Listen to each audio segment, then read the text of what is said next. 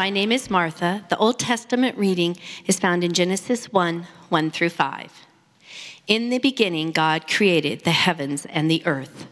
The earth was a formless void, and darkness covered the face of the deep, while a wind from God swept over the face of the waters.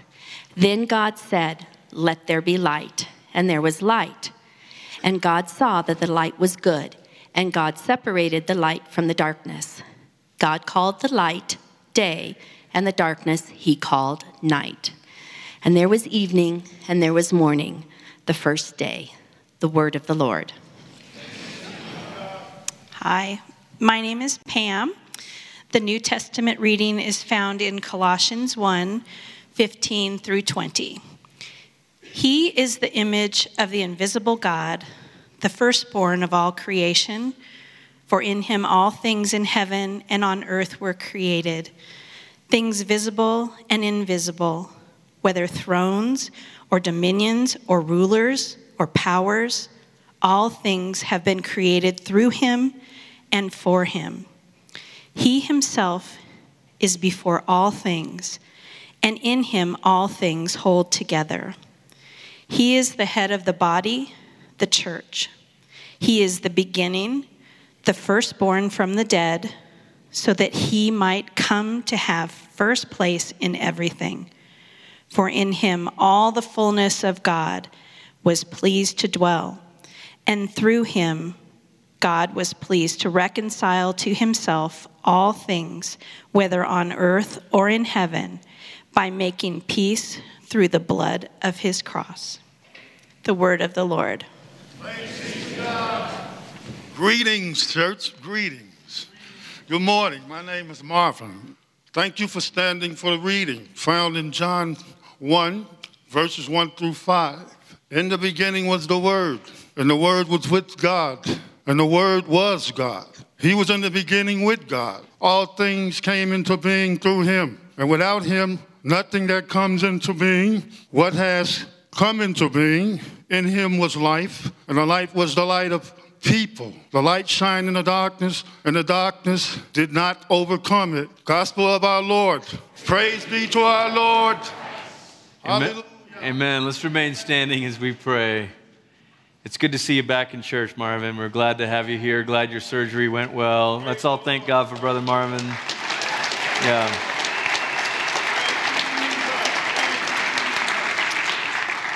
Father, we thank you for who you are. We thank you for the way that you speak to us. We thank you for the way that your word is alive. And so we welcome now the work of your Holy Spirit.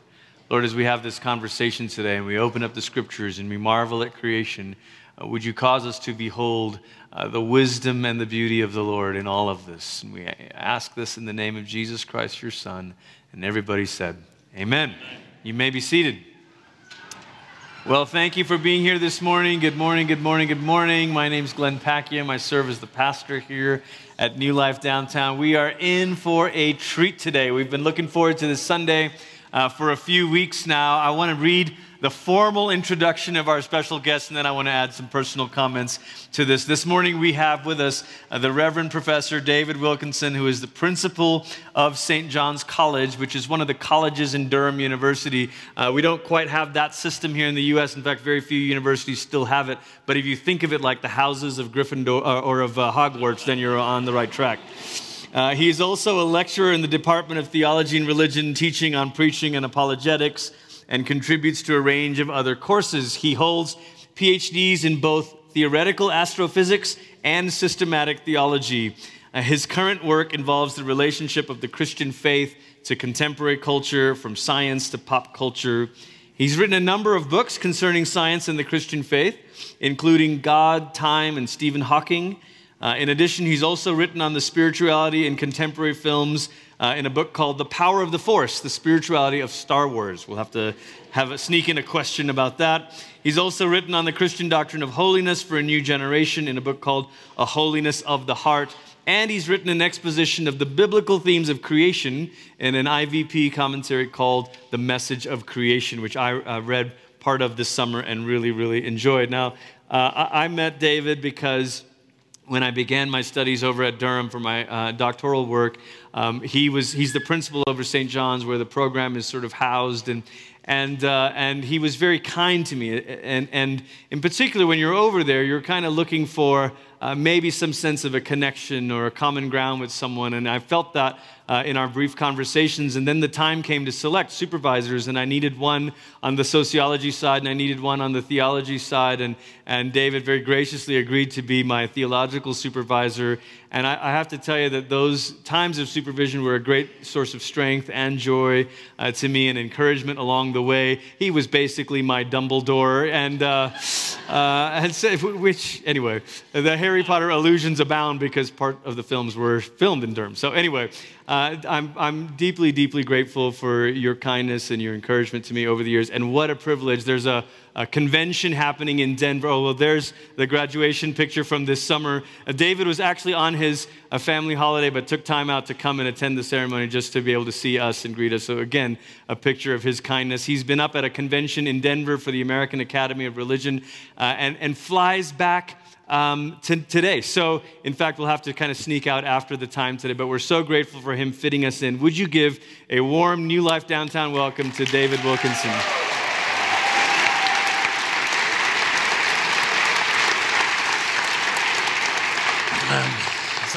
Thank you very much. And it's the first time, actually, that I was sitting there. I just wondered, there's a surprising likeness to Harry Potter, don't you think? In that way. I have to say that your pastor is very kind, but he is one of the most outstanding theological students I've ever had the privilege to teach. And you won't be surprised by that. And therefore, supervising him in his doctoral work was a very easy thing to do because it's so good. Yeah. So You're very kind. You're very kind. Well, we're so glad to have you here. And I wonder, just even by way of introduction, David, if you'd tell us a little bit about how you became a Christian and what that journey was like for you. My parents were Christians, but as a teenager, really for me, God was a long way away. If he existed, that was an intellectual concept. And I didn't like church very much. It was terribly boring. Then a number of things happened when I was around the age of 17. The first is I fell desperately in love with a girl who went to a local Christian youth group. And so I started to go along to that church in order to try and go out with her. I never did. But I found amongst these Christian young people something that I didn't have. I didn't quite know what it was, but it was something different. Secondly, I've always been very much into the music of Bob Dylan, and this shows how old I am. Dylan went through his Christian phase, and for the first time, I heard about Jesus in a language and a culture that made sense to me. Before that, I thought that you'd only talk about Jesus in hymns of the 17th or 18th century, and here was something that was relevant to me. And the third thing was, I began to read the New Testament, and much of it I didn't understand, but the central story of Jesus captivated me. There was no other explanation for me than that this Jesus was God himself walking the pages of history, that the crucifixion was about a God paying the price for my sin. And in a very simple way, at the age of 17, in a communion service on a Sunday morning, I just felt the Holy Spirit say, now's the time. And that was just before I started to go to university. It's beautiful. And then when did your love for science develop? Well, funnily enough, after becoming a Christian. I wasn't the type of child who built a telescope at the age of 4 or who solved, a bit like young Sheldon, if you've been watching the series. That wasn't me. But I'd chosen to do physics at university, and as long as you don't tell anyone this, I'll tell you the real reason. And that is I wanted to play cricket at university. Now, cricket is the best sport in the world. There are some on this side of the Atlantic who don't agree with that for some reason. We've improved it and called it baseball. That's right, yes. Yes. Yeah, we'll talk about that. But I needed a subject, therefore, at university, which wouldn't take very long because I had lots of cricket to play. And I wasn't bad at mathematics, and I knew physics, I didn't have to do essays. And so I wanted to do physics. I had some interest in science.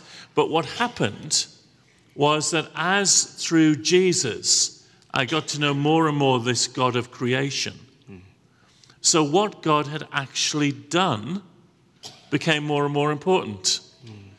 My daughter Hannah's here with me this morning, and when she was small, she would bring back lots of paintings from school, drawings, and we'd put them all over our kitchen. And if people came in and said, "That's a wonderful picture," we wouldn't say, "You're lying," because my daughter actually has many gifts, but as an artist, she's hopeless. I mean, and these pictures were truly terrible. But we'd say to the person who said, "Isn't that a wonderful picture?" We'd say, "Yes, it is, isn't it?" Why? Because we knew the person who'd created it. We loved the person who'd created it.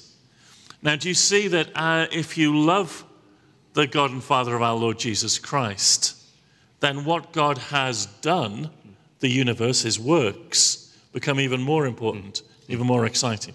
So you studied the sciences first and went on and did your PhD there, and then you decided you wanted to do another one in theology. How did you see faith and science? Did you ever find them conflicting, or what was that like? Yes, I've always found faith and science to be in a conversation, and sometimes my faith has asked my science difficult questions, and sometimes my science has asked my faith difficult questions. And I don't claim to have the answer to all of those questions. All I can testify to is that as I've struggled with those questions, my enthusiasm for science has grown, and my enthusiasm for Christian faith has grown. Now, of course, Glenn, as you know, we live in a culture which often puts science and faith opposing each other. In young Sheldon, Sheldon keeps asking questions of the pastor that the pastor can't answer, and this is a typical conflict between science and faith.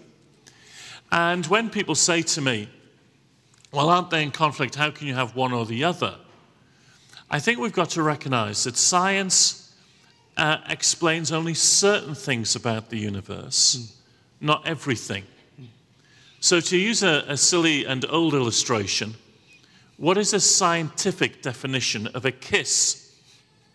Well, a kiss is the approach of two pairs of lips, the reciprocal transmission of carbon dioxide and microbes, and the juxtaposition of two orbicular muscles in a state of contraction. That is a kiss in scientific terms.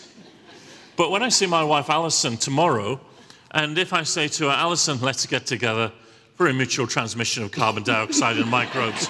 Let me juxtapose my orbicular muscle in a state of contraction with yours," she would say, "Get lost." You see, in that context with my wife, I describe a kiss in terms of meaning, value, purpose, love. Which is the true definition of a kiss? Is it the one about carbon dioxide and microbes? Or is it the one about value and meaning? Actually, both are true, but different. And to fully understand what a kiss is about, I need both understandings. So when it comes to the origin of the universe, for example, which I worked in for a number of years, then the scientific account can describe certain things about what God has done. But it doesn't tell us what the meaning or value or purpose of the universe is. For me, that only comes through Christian faith. So some people say, well, science answers the how questions. How does this work? But faith answers the why questions. Is that helpful? Are there limits to that? It is helpful, but as you rightly say, there are some limits to it. It's, if you like, the first order way of understanding it. Actually, I think science and faith do have different foci, that is, how and why, but they also interact with each other, rather like we're doing in a conversation. They ask questions of each other, they raise things. And so you don't have science and faith as a superstructure where everything fits in Actually, they're dynamic. They're asking questions all of the time. So when we get to artificial intelligence, for example, and we begin to ask the question, is this machine conscious? Then that raises questions for both science and theology. If we begin to ask the question, where does science itself come from? Now, this is an interesting thing. You know that science was largely born out of Christian theology. Most people don't realize that.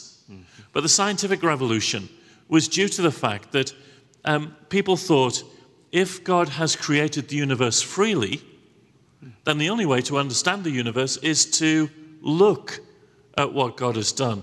That's the basis of empirical science, observation. That came out of a Christian conviction.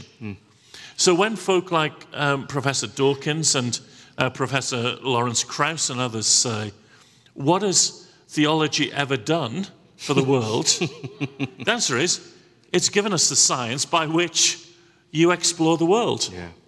Now, that's a conversation between science and theology, and so they're always interacting. So I want you to show this video now of the cosmos and narrate for us kind of the wonders of creation. Would you do that? Yes, thank you. Of course, I brought a little video with me. It's called Powers of 10. Some of you might have seen it before. It's a wonderful way of just understanding a little bit about the nature of the universe.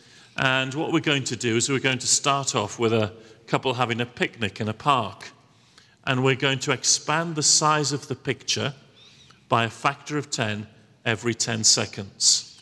So on the left-hand side of the screen, we've traveled about 10 or 100 meters or so. On the right-hand side of the screen is a mathematical way of writing exactly the same thing. If you don't understand that, don't worry, just smile as if you do. That'll be fine. And as we move through the universe, we see it at different perspectives. We see different structures. We have a city here now in a big expanse of water. We're not entirely sure what it is. At this point, we'd need to be traveling in an Apollo rocket or a space shuttle. And we look back, and what begins to emerge is the continent of North America and a Great Lake. We now leave the atmosphere of this wonderful home, which we call the Earth, this wonderful blue planet. If you're a Star Trek nerd, we're traveling at warp factor 1 or so at the moment. And in a moment, you'll see a horizontal line extend across the screen. That's the true speed of light at this perspective. It gives you a sense of how quickly light travels. And in a moment, there it is. That ellipse is the orbit of the moon, about 240,000 miles from the Earth. Now, that's the average distance a human being walks in their lifetime, 240,000 miles. How people calculate that, I've no idea, but I read it on Wikipedia, so it must be right. This now is the orbit of the Earth, and we will remind ourselves of our close neighbors, the orbits of the rocky planets Mercury, Venus, Mars, and then our hot ball of gas, our sun, our local star. Now we'll remind ourselves of our outer neighbors, big gas giant planets, Jupiter, Saturn, Uranus, Neptune. And this video is so old that even Pluto's orbit is on here. Most of us don't believe that Pluto's a planet anymore. We're now moving through a vast cloud of comets called the Oort cloud.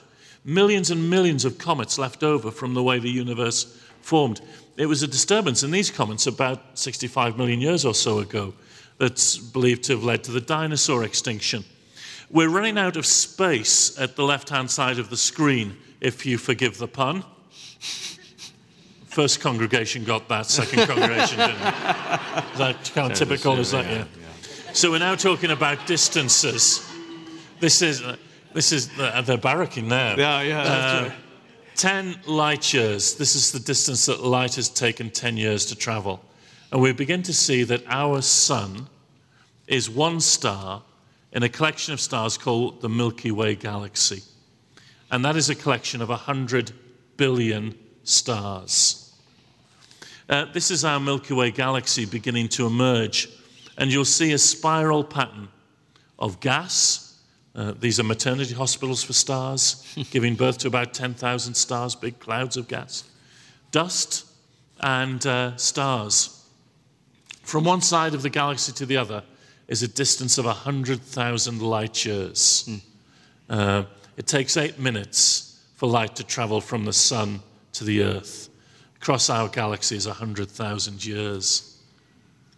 Each of the dots of light, which I hope you can see, yes, on the screen there, is now a galaxy, typically containing 100 billion stars. How many galaxies are there in the universe, I hear you cry? Well, it's something of the order of 100 billion. Now, I know it's early on a Sunday morning, but let's do a little math. How many stars are there in the universe? Very easy. 100 billion multiplied by 100 billion. And the answer is a lot. That's something like the grains of sand on every beach of the world, if you can imagine that. So when John says, in him all things are made, when the writer of Genesis talks about how God is the sole creator of the universe, when Jesus in Colossians is described, the one who sustains all things, do you get a sense of just how big our God is, how extraordinary our God is? Well, we're retracing our steps, as you saw in the animation. We're making our way back, and if our aim is good enough into the inner solar system, we find the Earth, and if our parachute is big enough, we'll find ourselves back in Chicago, where we started, where the folk are having picnic. You'll see by the clothes that they're wearing what decade this movie was made in. And you'll see by the clothes I'm wearing what decade I'm still stuck in. But we're going to extend our story now, because one of the things about modern physics is the way that the very big is connected to the very small. So we're going to continue our story, this time making the picture smaller by a factor of 10 every 10 seconds. And we'll go into the man's hand. Well, at about 1 centimeter squared, you can look at the back of your own hand and see a little bit of structure in the layers of skin, but that's not terribly interesting. So let's make the picture much smaller. And first of all, you begin to see blood vessels. And if we go inside the blood vessel, there's a white blood cell. Let's make the picture smaller, and inside the white blood cell is the cell nucleus. And inside the nucleus of the cell, we'll see beginning to emerge the spiral coils of DNA, part of the stuff that makes us us. DNA is a complex molecule, and we're going to focus on one atom in that molecule. It's going to be a carbon atom in the center of the screen. You start to see it emerge now. Well, let's make the picture smaller. Let's go inside the carbon atom. And we enter it just about now. The first thing we encounter are electrons. Now, in this animation, they're shown to be fuzzy. That's because of something called quantum theory. We haven't got time to do quantum theory this morning. Praise the Lord, everyone says. But Pastor, can you do it next week? Sure. We'll remind ourselves that the atom has a nucleus to it. The nucleus of the carbon atom is very, very small. If it was the size of a soccer ball, the atom would be the size of a soccer stadium. This is carbon's nucleus made up of protons and neutrons. And the protons and neutrons are made up of things called quarks. Now, we can't show you what quarks are like because there's a particular force which keeps them stuck in. And that's about the end of our journey. Now, Glenn, I've used that piece of video a number of times. Some of you will have seen it a number of times. I have to say, it always fills me with a sense of awe at all of this. Yeah. Now, let me just qualify that by saying those of you who are scientists will know that science isn't always about awe-inspiring experiences. It's often about experiments that don't work, about research students who don't do what you tell them to do.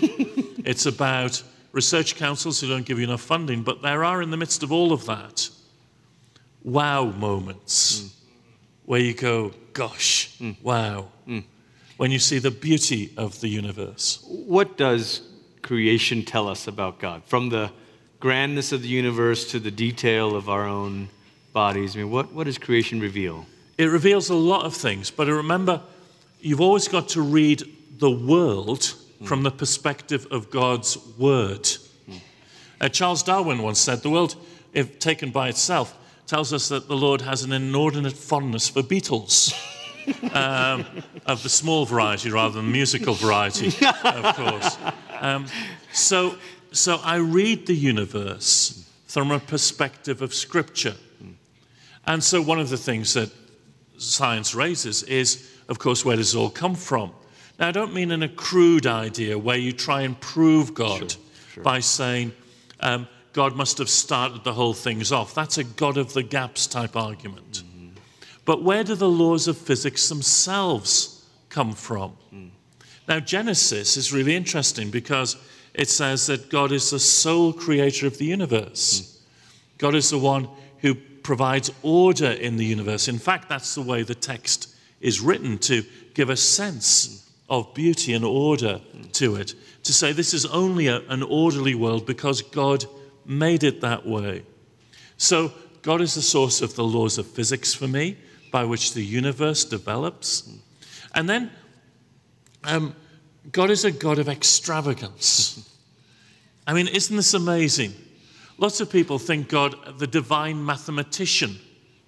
And sometimes it has to be said, I'm one of them, mathematicians are a little boring.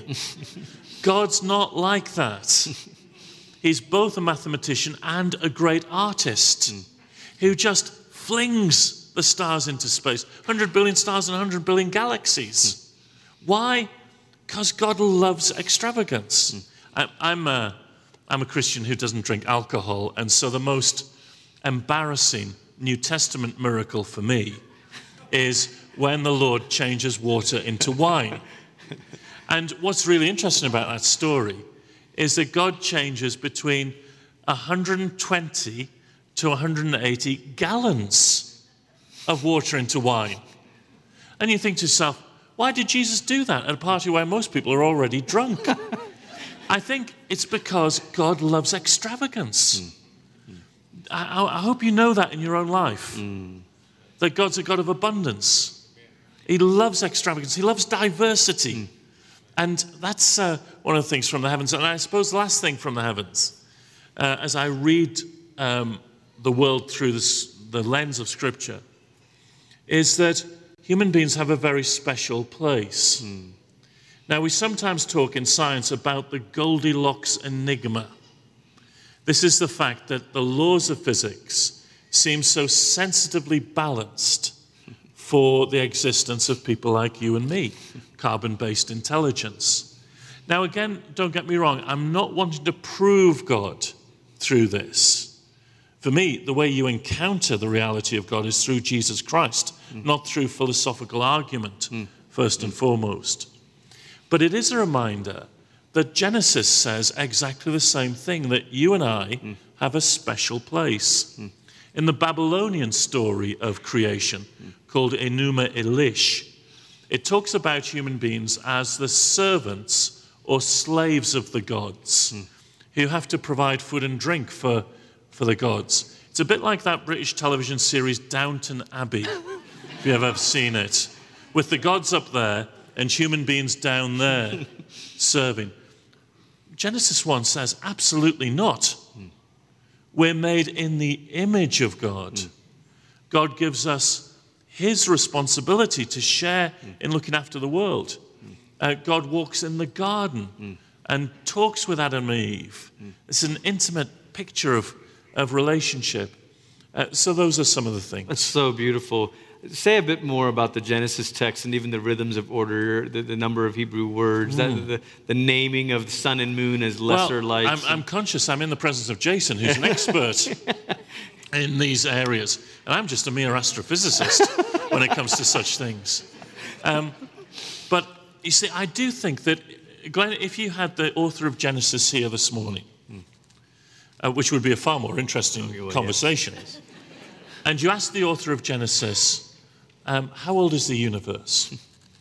I think the author of Genesis would say, To be honest, Glenn, I'm not really interested in that. What I'm interested in is that you know that God is a God of fantastic creativity, who's there to be worshipped.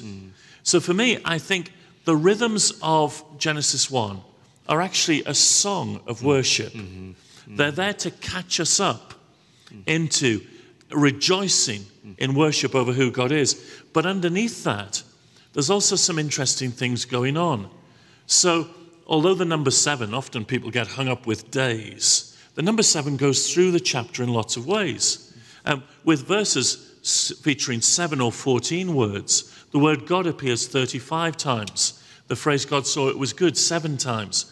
Now, you don't need to be a great mathematician to know that they're all divisible by 7. And the number 7 to the Hebrew is that which speaks of beauty and order. So do you see the writer is just subtly saying, God is there. And then there's a bit of what we call theological polemic going on. Or what I call trolling. Trolling, okay. This is new to me.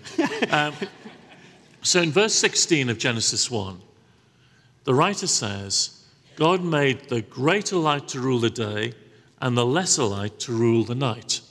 Now, what's the writer referring to by the greater light or the lesser light? Sun and the moon. Have you ever wondered why the writer doesn't use the words sun and moon there? Well, if you know a little bit about the ancient Near East, you'll know that there were various stories of creation which featured the sun god and the moon god. And what the writer is saying is basically, don't be so stupid to believe that the sun and the moon are gods. They're simply the greater light and the lesser light created by the one true God. Beautiful. Or maybe just to add one more quick example. Do you remember the phrase in Genesis 1 where it says, He created the great creatures of the sea? He uses a very special word for create there, which is only used in verse 1, God created the heavens and earth, and later on in the chapter when God created human beings. And you might think to yourself, special word for create, okay. For everything, that's okay. For human beings, that's okay. But why use that special word for great creatures of the sea? I mean, is God particularly into whales? Is his favorite movie franchise Free Willy? Is SeaWorld his park of preference? Well, again, if you know the ancient Near East, you'll know that God often, in other stories of creation, has to overcome the great creatures of the sea before he creates. So the writer again is saying, don't worry if these great creatures of the sea exist, because they're all created by the one true God. Setting him over and above everything Absolutely. else. Beautiful, beautiful, beautiful. Okay, so like the video, let's zoom in now. Let's talk about something that's closer to home for all of us, prayer and miracles. How does that work? I mean, can miracles even be possible? Can God override his laws?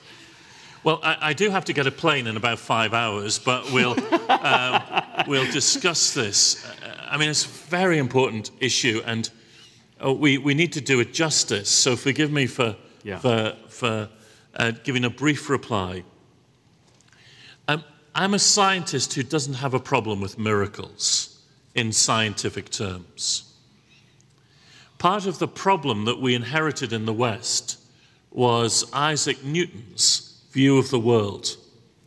Newton got a few good equations, and he applied it to simple systems in the world.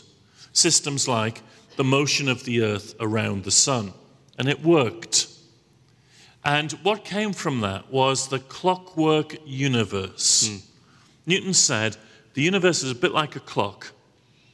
I can predict it because it's a mechanism, and I can know what the world was like in the past, and I can predict what the world is going to be like in the future, and this perfect clock which God created. And the problem was, where does then God come in? Because if I ever got a Rolex watch, which would never be the case, but if I ever did, I wouldn't want to be taking it back to the shop every 2 weeks for it to be corrected. If it's a perfect mechanism, right, then God can't poke his fingers into the mechanism. He wouldn't need to. And actually, that was the start of people beginning to doubt miracles within the New Testament. Because they said God can't do miracles. Therefore, some of the New Testament stories, they said, were created by the early church as myths to try and say something about Jesus. But the starting point for that was wrong. The universe is not like a clock. A little bit of it is, a little bit of predictable.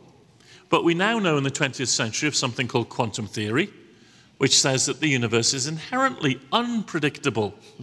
And chaos theory, which is responsible for things like the weather, which also says, however big a computer you have, you cannot predict the weather with certainty 3 weeks in advance. We know that in Colorado. Yeah. I mean, we know that. Because the universe is much more subtle than that. And this caused the International Union of Mathematicians to issue an apology. Mathematicians don't apologize very often, but 20 years or so ago, they apologized to the general public for promoting this clockwork universe, which actually isn't the case. Now, so I think God sustains the laws of physics. That's his regular ways of working.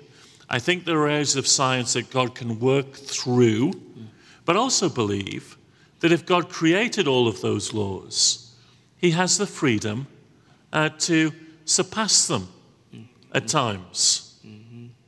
Hannah's my daughter here, and when she and her brother were small, we had rules and regulations. One of those was about bedtime. They had to go to bed at a certain hour, and by having an agreement on that, they would know how to grow responsibly. Or to put it another way, how many hours of computer games they could play before going to bed. And they needed that in order to have a stable world. But there would be moments in their childhood when the greatest football team on the planet, soccer team on the planet, Newcastle United, were playing on the television. They're terrible. In the evening. And because of that, their normal bedtime would be suspended so that they would be able to watch this football match. Now, I think that's what the Bible calls grace. I mean, not watching Newcastle United, but that sometimes God's normal ways of working are transcended for special purposes. Now, Glenn, can I be clear on this? I've said I don't have problems on a purely scientific level. What I do have problems with miracles for, and I'm very open with the Lord about this, is why God answers some prayers but not others. If God can do this, why does he do it in certain circumstances, not others? Why does a dear brother or sister drive their car to the supermarket and think, oh, I need a car parking space near the door, and they pray, and suddenly a car parking space opens up? Now, I have a difficulty with that. Part of me wants to say, thank you, Lord. Rejoice with you, brother, for the confidence in prayer you have. But part of me wants to say, Lord, why do it there, and you're not answering the prayer that I'm praying for the person who's sick with cancer? Do you know what I mean? We all, I think, struggle with that. And that's one of those questions that I have, which I don't have the answer to. I mean, I'm going to be in line in the new heaven and new earth, hopefully, with a hand raised aloft saying, Lord, can you just explain this? But I don't have an easy answer to things of that sort. So moving from creation into redemption, even when we don't have answers, we do have hope. We do. And what is our hope, not just for the world and creation, but even for ourselves as individuals? One of the things that we've discovered in science, and I did a little bit of work on this, very, very minor bit, but was that the universe is destined to futility. It is expanding at such a rate that the energy will get smeared out more and more, that eventually there will be no life in the universe at all. Now, don't worry, that'll happen in about 20 billion years or so. So we're all right for lunch, at least. But the long-term future of the physical universe is not one of hope at all. That's where, in the New Testament, I'm thrilled to see that the hope of the New Testament is of a new heaven and a new earth. And this is where Glenn did some of his really fine work in terms of gazing forward. And this is not a spiritual hope in the sense that one day we'll die and our ghostly kind of spirits will float up to ghostly clouds where we'll play ghostly harps forevermore. Actually, the New Testament is about resurrection. Yes. And the resurrection of Jesus is both the evidence for hope. God's raised Jesus bodily from the tomb, but it's also the example of what is to come. So Paul talks about the resurrection is the first fruits of what will happen to you and I when we die, but also of the whole universe. And the amazing thing about Jesus resurrected is that he seemed to be more than physical. By what I mean, he ate fish, and yet he appeared in rooms with locked doors. C.S. Lewis used to talk about Shadowlands, and he said, lots of us believe that this is the world of real color, of solidity, and that one day our souls will go into this gray Shadowlands. And Lewis said, that's the wrong way round. This life is the Shadowlands. The new creation is more colorful, more physical, more material, more joyous than this. Now, all of that, I think, is built on the resurrection of Jesus, and that gives me hope. Amen, amen, amen. Let's thank God for that.